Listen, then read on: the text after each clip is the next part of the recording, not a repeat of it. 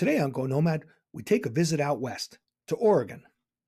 In early October, I got a chance to visit southern Oregon and came away with distinct memories of places unlike anything you'll find in the Northeast.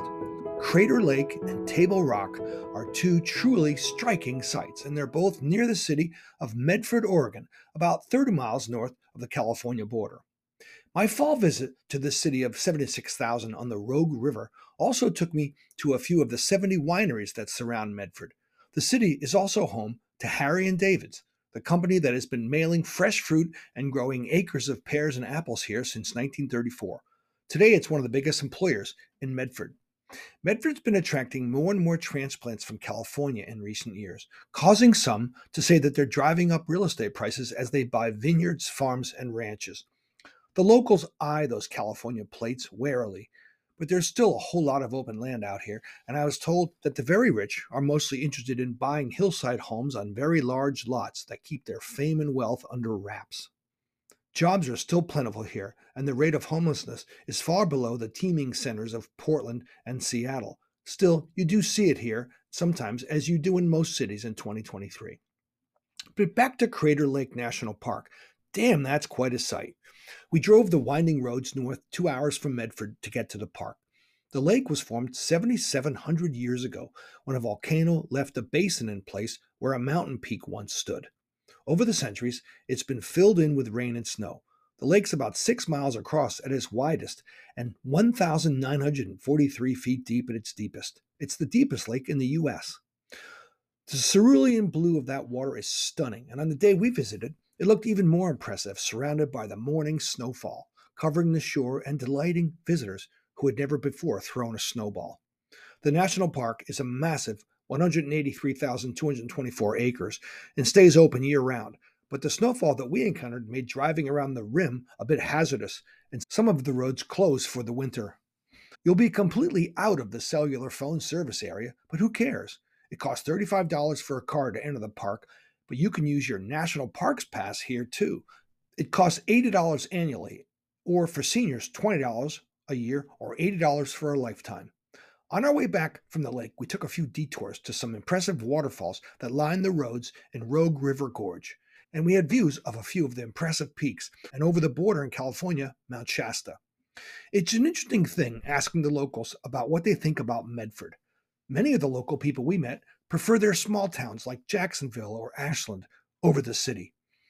With just a small downtown footprint, everything else is pretty spread out, but the city wants to encourage its locals to come into the town. So on the weekend we were visiting, the Rogue Festival was taking place in a small park downtown. A local cover band pumped out some pretty decent versions of the Eagles' greatest hits, and many of the local wineries set up tasting tables to sample their vintages, as dozens of stalls offered eclectic wares, foods, and jewelry. Food trucks completed the scene.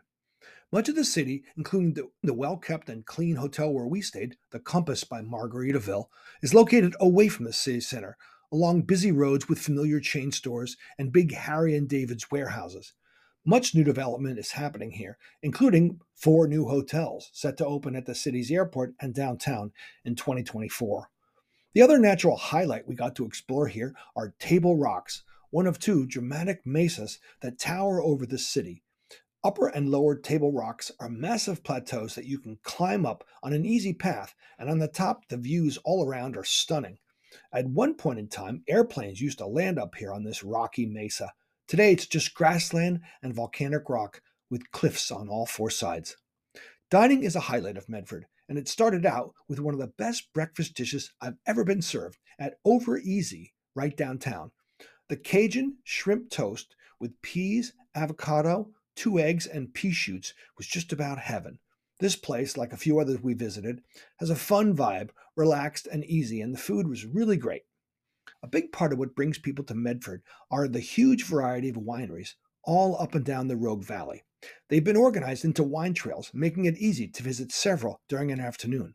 Our guides told us that the sweet spot seems to be 3 vineyards, because at each one there'll be 5 to 6 wines to taste. And all of this is made easier when you take advantage of the Wine Hopper and Bravo outings, who drive you there while you imbibe. Though it's not a reflection of which one is better, I really did like the choice of Danson Vineyards in nearby Jacksonville, 12 miles from Medford. That was named for the 2 owners, Dan and Cindy. Their motif is a ballerina, and all the varietals bear labels with different dance poses. Approaching the vineyard, you have a long sweep of vines, and in the middle, a tasting room with terracotta roof and outdoor tables, a perfect spot for lunch. Their flatbreads and a large charcuterie board really hit the spot. One day we set out to have some adrenaline fun, and for this, we headed to Rogue Valley Zip Line, a true bonding experience that anyone who's done zip lining before will attest. The course here took us up and down 5 different zip lines, and for each ride we were asked to coin ourselves a new nickname. Up on the platforms, the views of Table Rock and the rolling hills was gorgeous, and the rides got longer with each stage. After saying goodbye to our new friends from the 3-hour zip tour, we drove a short way to another winery, Del Rio Vineyards. We were told by marketing assistant Lena Freeman that the place is a little bit haunted. That would be because of Hattie, the resident ghost, who the French winemaker here and others swear makes her presence known repeatedly. This winery in nearby Gold Hill, Oregon, is the largest in the region, producing grapes on 460 acres, and they produce wine from many other local vineyards.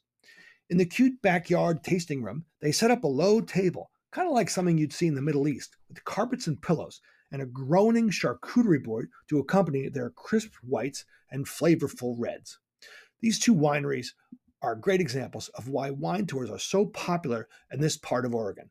Combine the beauty around us with the fine fruit of the grape and a board of snacks. What more could you ask for? Oh, a sober driver to take us home. Wine Hopper has that covered.